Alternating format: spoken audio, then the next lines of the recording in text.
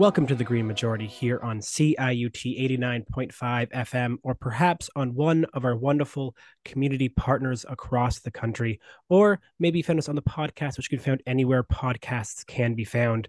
And a new update to those who are just tuning in the last couple of weeks, we are now also proud members of the Harbinger Podcast Network. Stoked to be here. My name is Stefan Hostetter, and I am here with a feature interview with Sean Holman, the director at the Climate Disaster Project and the Wayne Cooks Professor of Climate and Environmental Journalism at the University of Victoria. Thanks so much for being here. Thanks very much for having me, Stefan. By way of introduction, can you just tell us a little bit about yourself and how you got involved in the climate movement? It's a really good question. So for me, I had an extensive background in investigative journalism in British Columbia.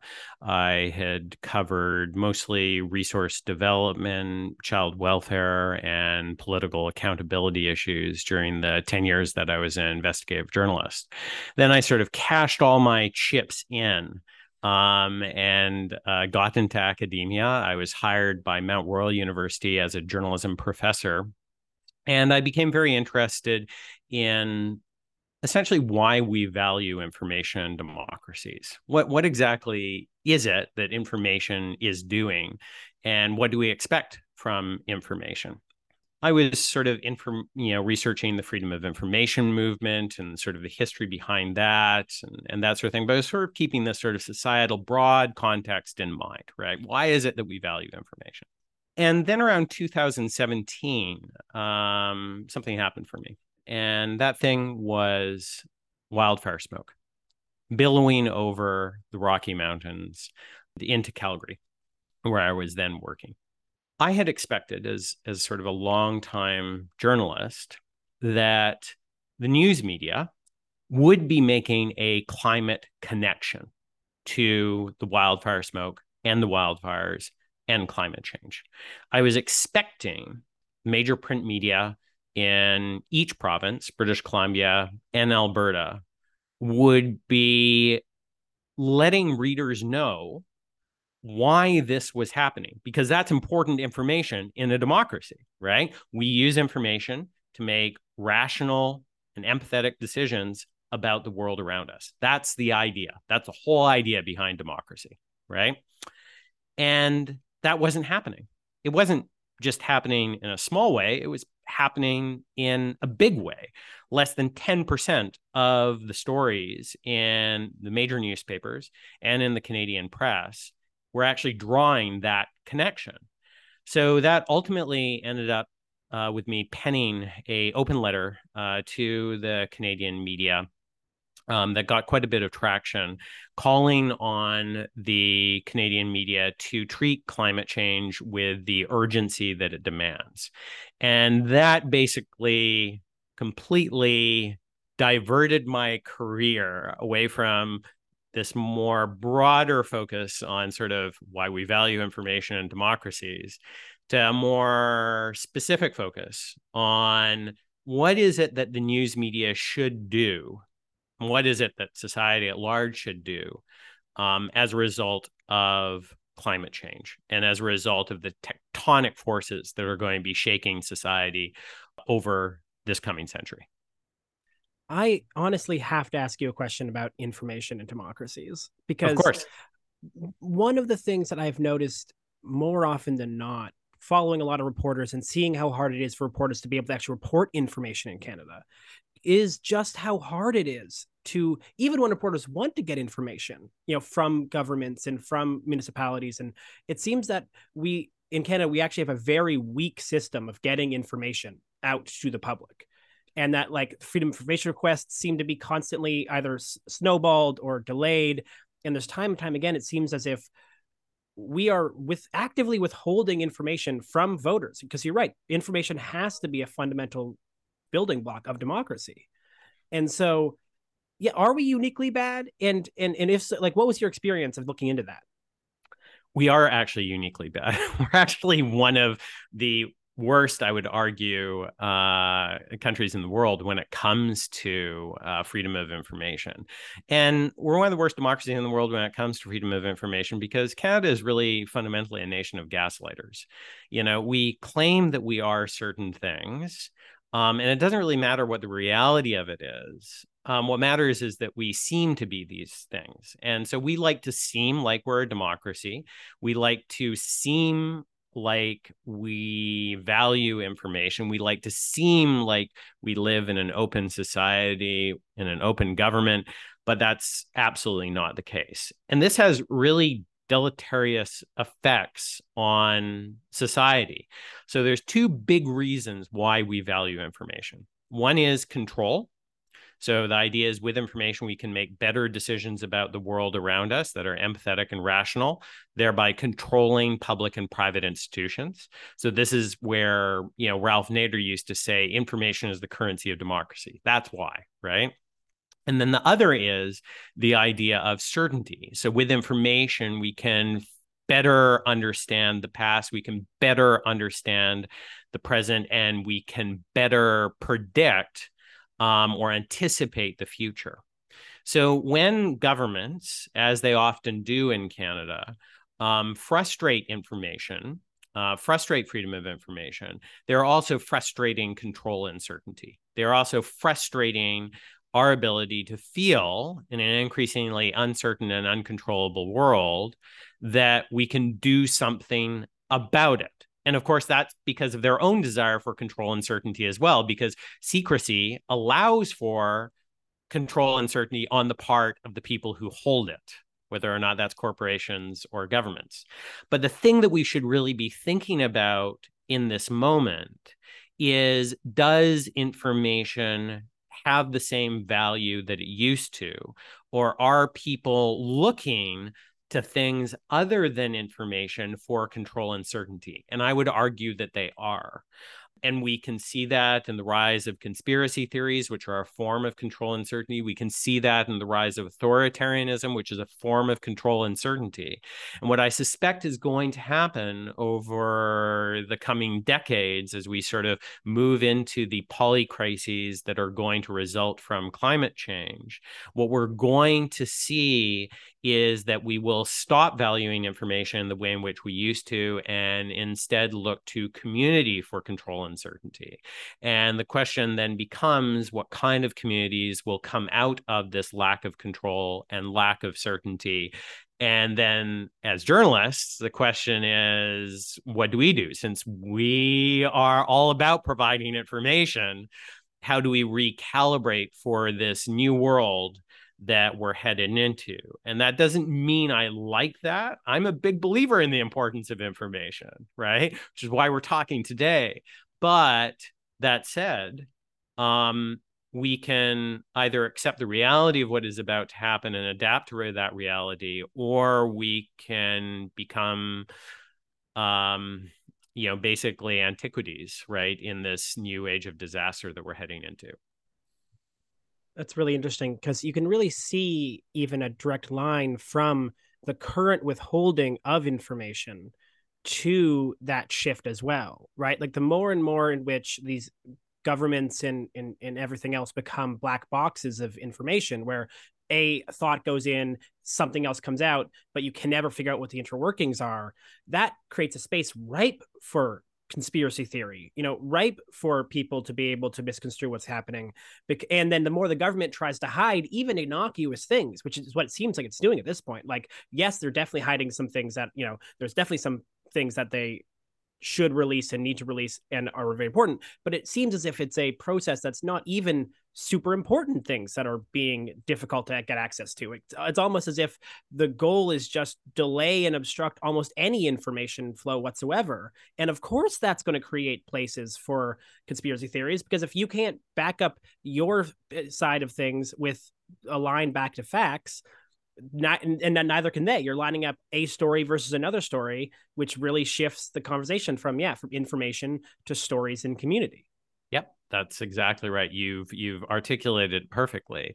And then when you layer on a lack of media literacy, a lack of civic literacy, right, in the education system, when you layer on the fact that our education system prepares people to be good employees, rather than smart citizens and consumers and humans, you get the recipe for disaster that we are now dealing with. And my own view is that it's too late to unspool any of that.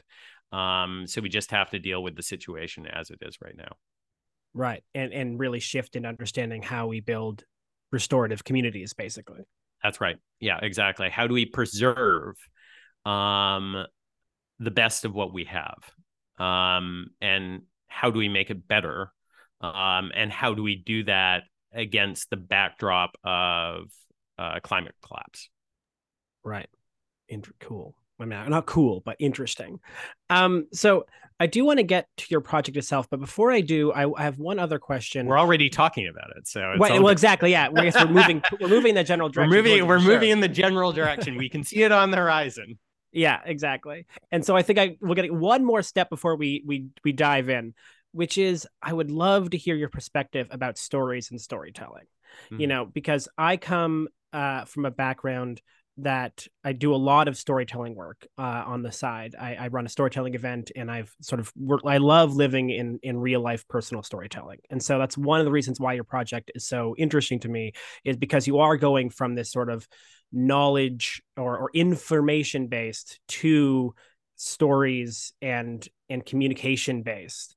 And so I'd love to hear about how you think about stories and storytelling and why you see them as so important. Well, all we ever want, really, as humans, is to know and be known, right? To know other people and to have other people know us. And we can see that in our friendships. We can see that in our relationships, and we can see that in broader society, to know and be known. And it is through knowing and allowing ourselves to be known that we create community. That's really how story works, right? Story is the prerequisite, right, for community. Can't form community without knowing who you're forming community with. And then from community, that's where hope comes from, right? If we don't have people in our lives who can hold us tight and who we can hold tight as well, if we don't have people in our lives who we know they have our back and we have theirs, we can't have hope, right? Then we're just alone. It's the opposite of knowing and being known. So I think really that's sort of where story comes in. Story, community, hope. That's the chain. That's the human chain, right? We can't have one without the other. Right. And I think that's also the hope of society, really. I mean, yeah, certainly at this point. Yeah, absolutely. And the sad thing is that so much of our society works against us knowing and being known. So much of the relationships we have work against us knowing and being known. These atomized relationships, nuclear relationships, in settler society in the West. It's not particularly healthy, but it is the society we have to deal with. So how do we get around that? Yeah, for sure. And man, I can't help but reflect a little bit on the ways of how this conversation about storytelling and community sort of dovetail with some of the conversations happening in urbanism around third spaces and the need for these non-consumptive places to be and to live together, because it does come back to this knowing and being known, right? Like if the only places you see people is at your house and at your work, then your only two identities are as a person who does a job and a person who is at home. That's right. And you lose all the other identities, and then also you lose the places to tell these other stories and to be these other people. And it is interesting how, as we've removed ways to sort of share stories and be in community, the community exists both in stories but also in space. And our society is really, really chipped away at a lot of both of those pillars of belonging, as you mentioned. It really has. And I mean, we've almost become addicted to the level of isolation that we have from one another. I mean, you think about Canadians, for example, obsession with privacy. That is the opposite of knowing and being known, right? We have become addicted to this atomization. We have become addicted to the walls inside of our mind. And I don't think that's a particularly healthy thing for society, but it is the society that we find ourselves living in. Yeah, exactly. So I think actually, before we tell listeners what exactly the climate disaster project is, I want to go to a quick music break, and then we'll come back and we'll just dive into the whole operation.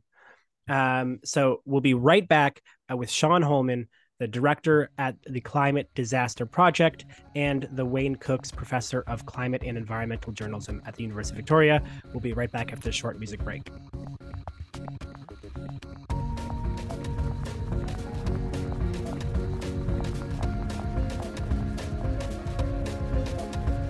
The Green Majority is entirely listener-supported, and we would take this opportunity to graciously thank every individual donating to our Patreon page. Thank you very much. And I'll take myself another opportunity and remind everyone that we are a proud member of the Harbinger Media Network, including other great shows like Left Turn Canada, Big Shiny Takes, and North Untapped. Thank you so much for listening.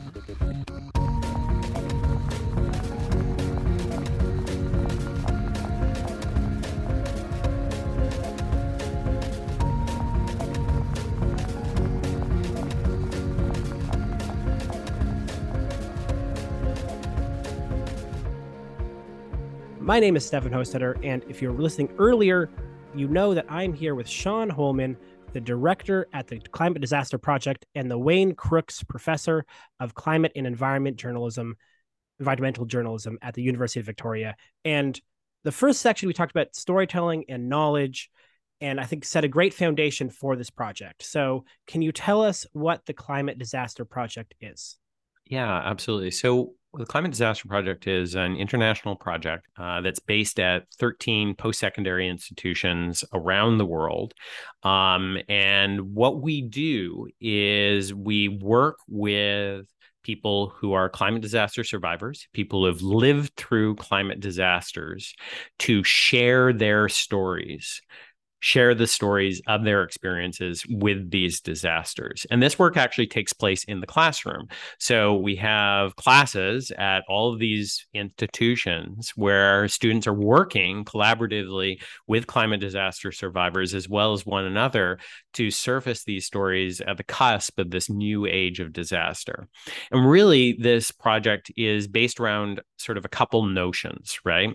One is the idea that we are actually all climate disaster survivors, right? In one way, shape, or another. Whether we've experienced heat waves, whether we've experienced intense storms and floods, whether we've experienced wildfire smoke, whether we've experienced wildfires or heat waves, we are all climate disaster survivors. And yet, we don't think of ourselves that way. One of the reasons we don't think of ourselves that way is the news media, and to a certain extent as well, the environmental movement, has really focused on the large-scale, future tense impacts of climate change, as opposed to the human-scale, present tense impacts of climate change. And when we focus on those things, those other things, those large-scale environmental impacts, that are dehumanized in a lot of ways, right, aren't centered on the human experience, then that compromises our ability to actually form connections on the basis of this lived experience of climate change that we are all going through.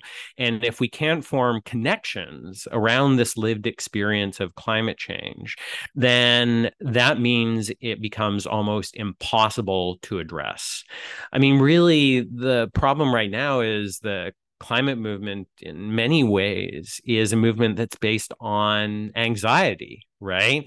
The tension between what we are doing about climate change versus what we should be doing about climate change and what the consequences of that will be in the future. I don't know really any successful social movement that has actually ever been based around the idea of anxiety. So maybe, right, it's time to try something different. Maybe it's time to really reframe climate change as a human problem in the here and now, that we can, as individuals, do something about if we form community around this experience. And so I think I want to spend a bulk of this middle section talking about your manifesto, because your manifesto is awesome. Oh, thank you. I appreciate that. Yeah. Also very well formatted on your website as an aside, but truly, I think, fantastic. And so can you tell our audience what your manifesto is, and then maybe we can talk through the thinking behind it? Yeah, absolutely. I can totally do that. So there's basically 5 different parts to the manifesto. So the first part is, as I mentioned, climate change, right, is destroying lives and livelihoods, right, around the world. Okay. Second part is that means we are all climate disaster survivors, but we don't always see ourselves or others that way. So we feel alone in our climate change experiences, but sharing our experiences can help us feel less alone and bring us hope. That's basically the summary. So yeah, climate change is destroying lives and livelihoods around the world.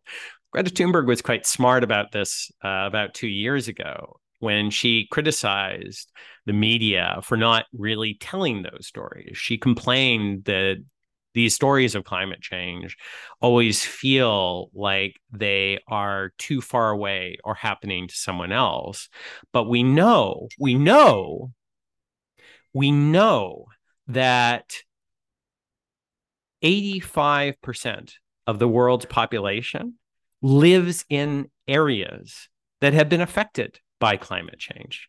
We also know that these kind of destructive events have caused $1.4 trillion in damages between 2010 and 2019. And that's an increase of almost 700% since 1970 to 1979. And we also know that these disasters between 2008 and 2020 also caused 283 million people to be displaced. So we are all climate disaster survivors, because this is going to get worse. This is going to get so much worse, right? By the end of this century, climate change could also cause at least 83 million premature deaths. And that's more than outdoor air pollution. At the same time, by the end of this century, we're going to be looking at 5 billion climate refugees as a result of rising sea levels and the need to seek cooler climes. So this is going to become the defining experience of our individual and collective lives. But we're still not seeing ourselves as climate disaster survivors. We're still not seeing ourselves that way. And this is really, really important, because what will end up happening is we end up feeling alone in these experiences, or that our experiences aren't significant. Someone else has it worse than we do.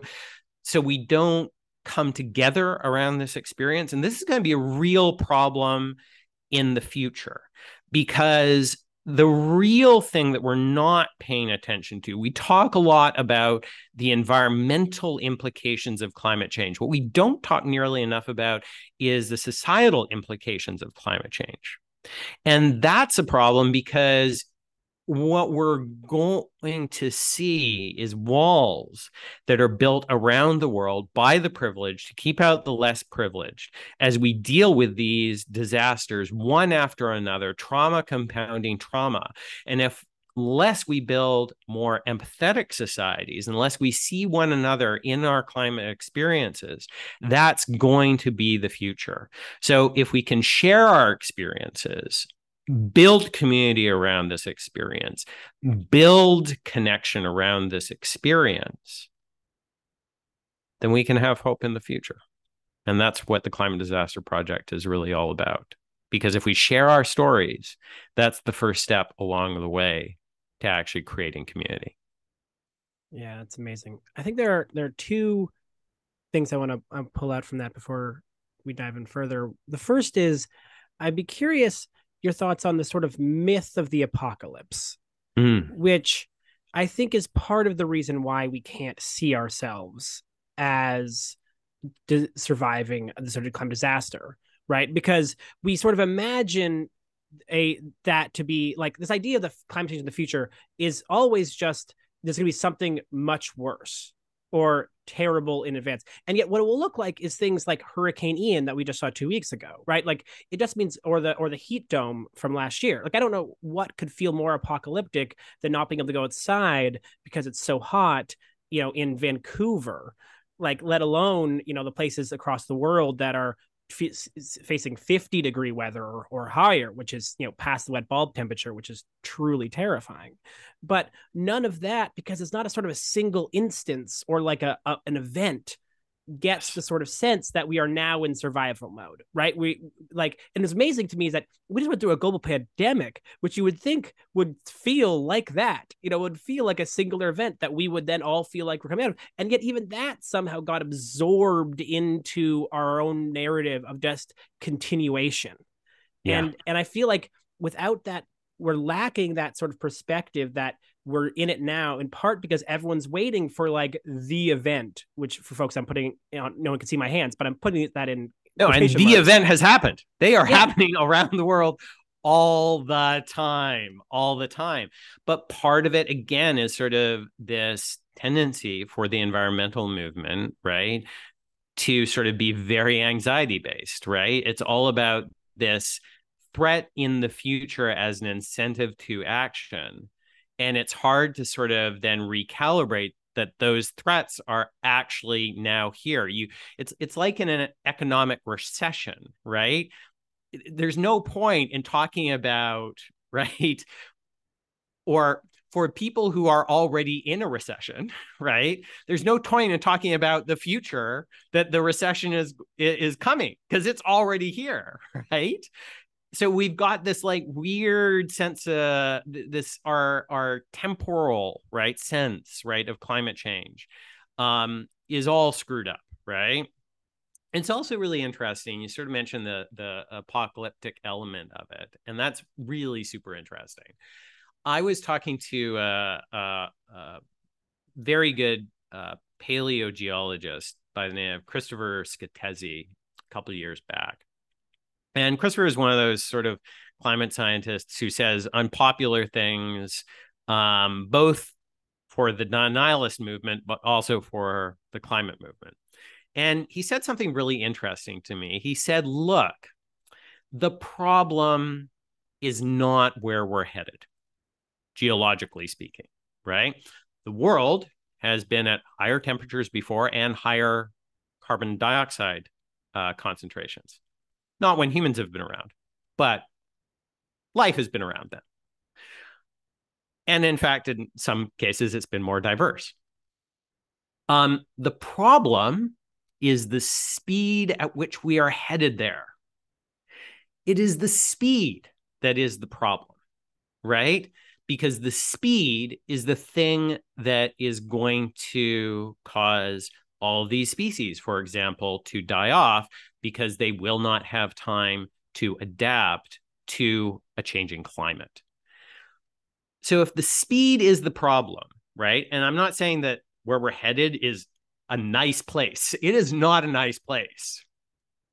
But if the speed is the proximate problem, maybe we should direct some of our attention to the speed, right?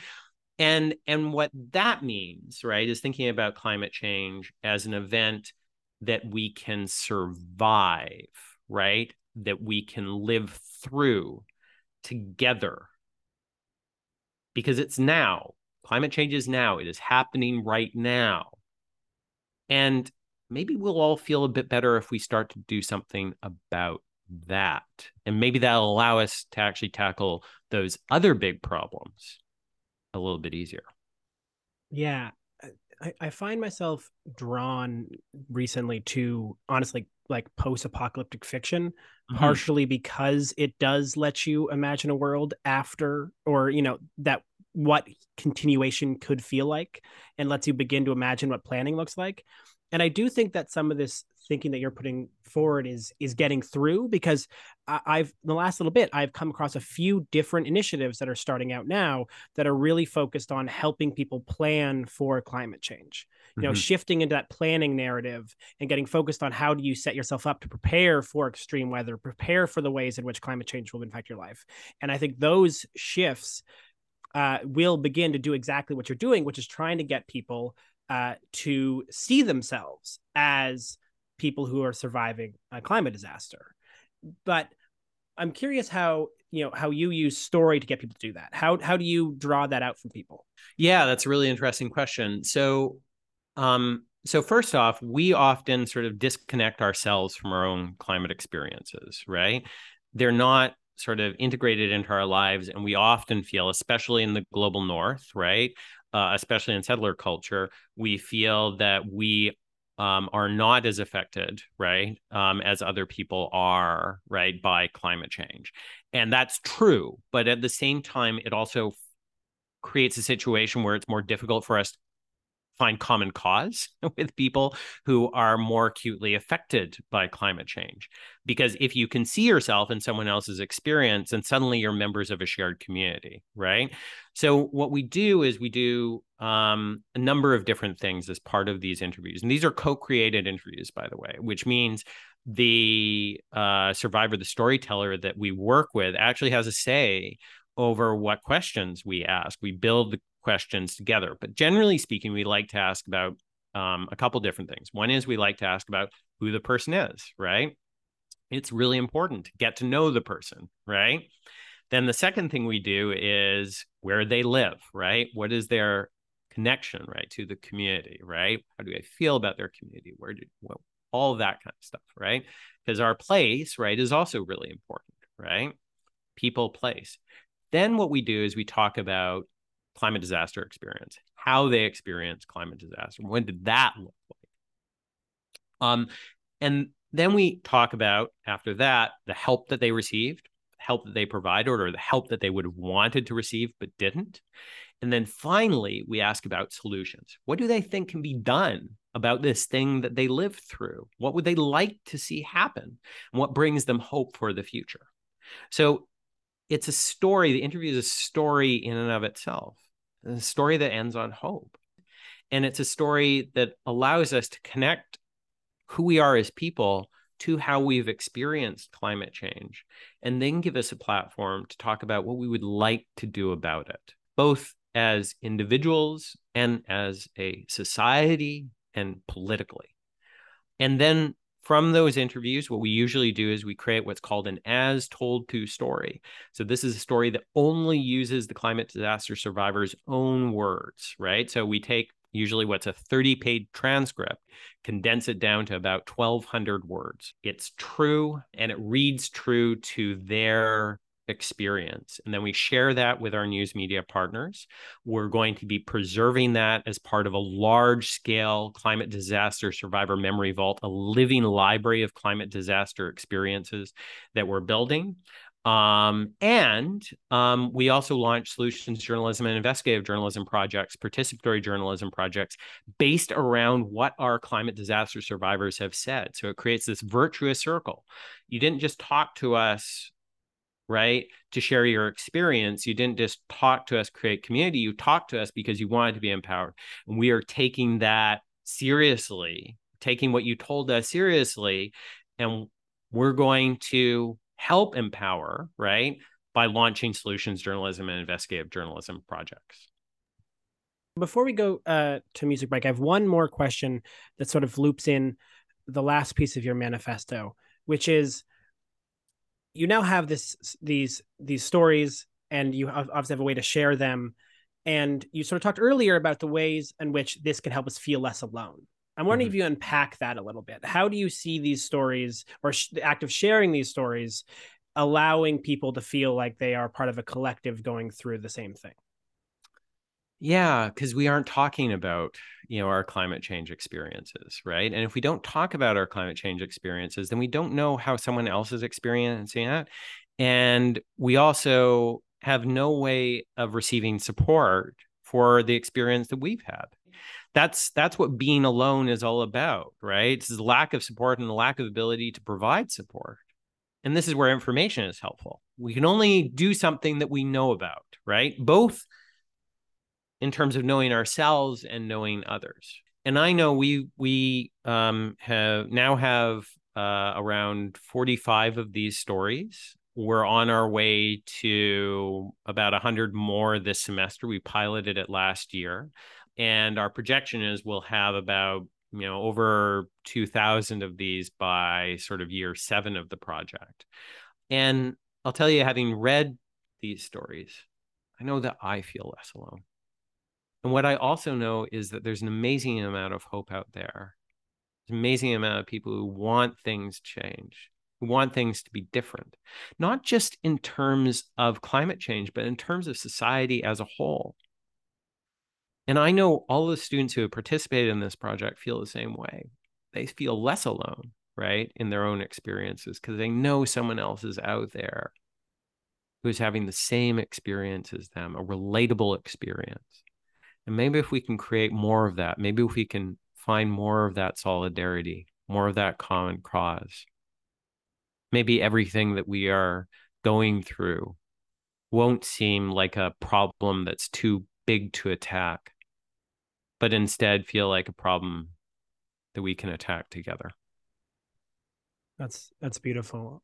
Yeah, I mean, even just hearing other people's experiences, like, again, we've on the show have talked about climate anxiety a bunch, just because last August or so in 2021, after the heat dome, my experience was around a lot of activists were really having a hard time. Like, people were really having a hard time, tail end of the pandemic, just truly feeling like we weren't getting anywhere, and the heat dome and these other disasters sort of striking all at the same time. And it didn't feel like the world outside was really engaging with that. I think the instances of climate anxiety in people are so much greater than the sort of experiences you walk outside and suddenly it's like none of it's happening, right? Like, yes, your daily experiences of life currently do such a poor job of reflecting back your lived reality. Exactly. And that disconnect is really hard. We talk about our feelings, but we don't talk about why we're feeling that way. Right. Right. We don't connect to our specific experiences, our specific lived experiences, right? It's this thing that's background noise in our brains, rather than this thing that's foregrounded, where we can connect our lives to these climate experiences that we're having. And it's interesting, right? These experiences, they're going to change us, right? They're going to profoundly change us as the natural environment violently visits the built environment in countless ways over the coming years. This really will be the defining experience of our lives. And we need to find places where we can talk about these experiences. We need to find spaces where we can talk about these experiences. We need to find people where we can talk about these experiences with. I mean, I could have a whole entire conversation as well about how this is also connected to, how our society does a crap job of providing mental health support too, right? And, providing sort of these kinds of sort of confessional spaces where you can fully embody who you are, right? But we're trying to do that, in the Climate Disaster Project to a certain extent. And the other thing that we'll also need to do is we'll also at some point need to find reconciliation, right? In what we're going through, because we are all climate disaster survivors. We are all climate disaster victims, but we are also all climate disaster perpetrators to a greater or lesser extent. We live in society. Some people are more culpable for that than other people are, but we're also going to have to find a way of living with that over the coming years. And I think that's also where story can help too. For sure. And so you may not have an answer to this question, but I could not ask it, which is, do you personally have a climate disaster survival story? And if so, can you tell it to us? That's really interesting.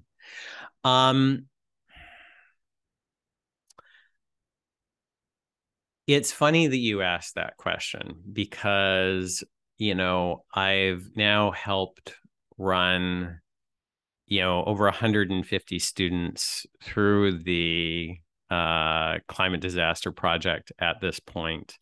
Along with my colleagues at all of these other institutions that are participating in the Climate Disaster Project. And I've told my story a couple times, but it has actually never resulted in an as told to story. And so one of my colleagues, Alden Trellis, who is a senior research associate with the project, has actually been bugging me to actually do one of these full interviews, right, about my own experience with climate change and what my experience with climate disaster has been. I would say it's changed over time. So I would say the first climate disaster that I lived through was that wildfire smoke that billowed over the Rocky Mountains and into Calgary. And it was sort of this weird experience, right? Because when I grew up, one of my first big trips was to the Rockies. My parents weren't well off, so we did camping a lot. And I have such positive associations with campfire smoke, right? Love that, right? Smell. And I also, having grown up mostly in Victoria, I have really positive associations with fog, right? I love fog, right? I love sort of the grayness of the sky, right? And sort of the wetness and moisture of the fog. And so what was really interesting was when Calgary was flooded by wildfire smoke, it looked like fog and it smelled like wildfire smoke, but it wasn't. And that disjuncture, right, was so strong, right? It should have felt like the sea, but it felt dry, right?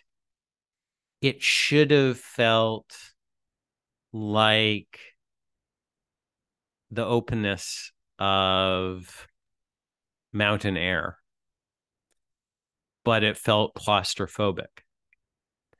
And so these really strong memories that I have as a kid were suddenly wrenched away.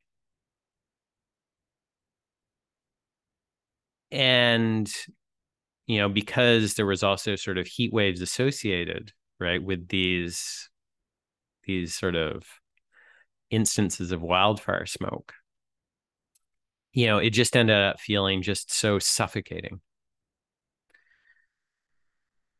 And that's was my sort of principal, right? Climate disaster experience. It wasn't large. I didn't lose a home, right? I didn't lose a loved one. I didn't lose a livelihood. I didn't lose any of those things. But that didn't mean it wasn't any less profound for me. It changed my entire career path. It also reminded me of something. When I was young, growing up in the late 70s, early 80s, futurism was a big thing. So you had all these books about the future, what the future was going to look like. And I remember one of them called Future Cities very well. It had at the end of it 2 trips to the 21st century. And the first trip was to a world where we had taken care of the planet. And this was a world, of course, with monorails, because what is a future without a monorail, right? It's all these green spaces. And the other trip was to this polluted pest hole of the planet where we were forced to wear pollution masks, right? And, planes and trucks fouled the air, gray, polluted, and ugly. And I was looking outside my Calgary window when this wildfire smoke was billowing across the Rockies, and that was what I saw. That was totally what I saw. And it frightened me, as it would, I think, frighten many people. Yeah, so for sure. Yeah, so that was my motivating climate experience. I've had others since then. We worked up in Lytton over the summer with the Stein Valley Comic School there to collaborate on a time capsule project to commemorate the experiences of the wildfire that destroyed 90% of the buildings in that community. And so I've had sort of many, sort of profound experiences with climate disaster since then as a result of the work the project has been doing. But I would say that for me, that wildfire smoke that year, that's what I remember. Even here in Toronto, I think that wildfire might have made a bit of smoke end up here. And just knowing that smoke came from, all the way out west, and yet still you could feel it in your mouth a little bit, right? I can only imagine what it would be like. Is that much closer and dealing with it so much more regularly. Yeah, absolutely. And as I say, these are the kind of experiences we actually need to be sharing, right? We need to share the full gradient of the experience, because the news media focuses on trauma porn, right? They focus on disaster porn. They focus on the big experiences. So again, makes it feel like it's something that's happening to someone else or happening far away for many people, not everyone, but many people. And yet we are all profoundly affected by it in one way, shape, or form or another. And it's coming for us. Yeah. Yeah. If you feel like you haven't had one yet, just wait. It'll come. Just wait. It'll happen. Yeah. So where do you see this project going next? How do you see the next couple of years? Well, the big exercise that the project is involved in right now is fundraising right now, because this is a big project, right? We're building the largest living library of climate disaster experiences in the world. And we are looking to create connections between those experiences, and we are looking to empower those connections at the same time. So a large part of my job right now is writing grant applications. But at sort of a larger level, right, it is about more than anything, helping other people share their experiences. And I think that's the way we need to look at it as journalists as well. Too often, I think we sort of make determinations about what the story should be and what kind of story we're telling, right? Because we're telling this story. And what's, I think, interesting, right, is we should maybe reframe it as journalists, which is how can we be of service in this moment? What can we do at this moment of disaster? And I think what we can do is we can share other people's stories and we can help empower those stories. That's what we can do. And that's going to be an ongoing exercise. If this project is successful, it'll be a multi-generational project that will be a living account of climate change that will help us survive it together. Beautiful. And so for folks who want to get involved now or learn more about the project, how can they do that? Yeah, so we actually do have a website. which is in the process of being refreshed. It's climatedisasterproject.com. But you can also feel free to get a hold of me. I love to hear from people. So my email address is smholman, HOLMAN, @uvic.ca. And I would love to hear from folks who would be interested in being part of this. Amazing. So it is our tradition to give our guests a last thought. And so what I'm going to do is I'm going to thank you for being here, sort of do my version of the close of the show, and then I'm going to throw to you, and you can sort of speak to our audience about anything that you maybe want to convey to them, or you think you might have want to highlight from our conversation. And so thank you so much, Sean Holman, the director at the Climate Disaster Project, and the Wayne Crooks Professor of Climate and Environmental Journalism at the University of Victoria. Honestly, such a pleasure talking to you. I've learned so much, and it's such a great project. But yeah, any last thoughts? Yeah. So I think in the world that we're living in right now, we're living at a time of big problems.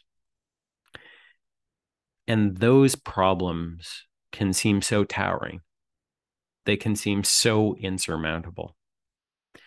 And they can seem like someone else's problems. That it's governments, or corporations that need to do something about what's happening. And I guess what I would say to everyone with all my heart is that's not true.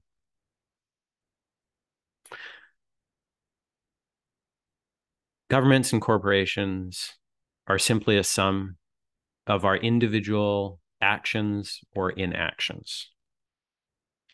And if we can come together as a community around this experience of climate change, those problems that seem so big right now will shrink.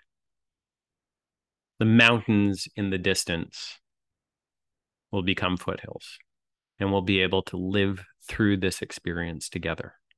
Not because we don't see it truly, but because we're moving through a landscape as a family does, as friends do, as a community does, together.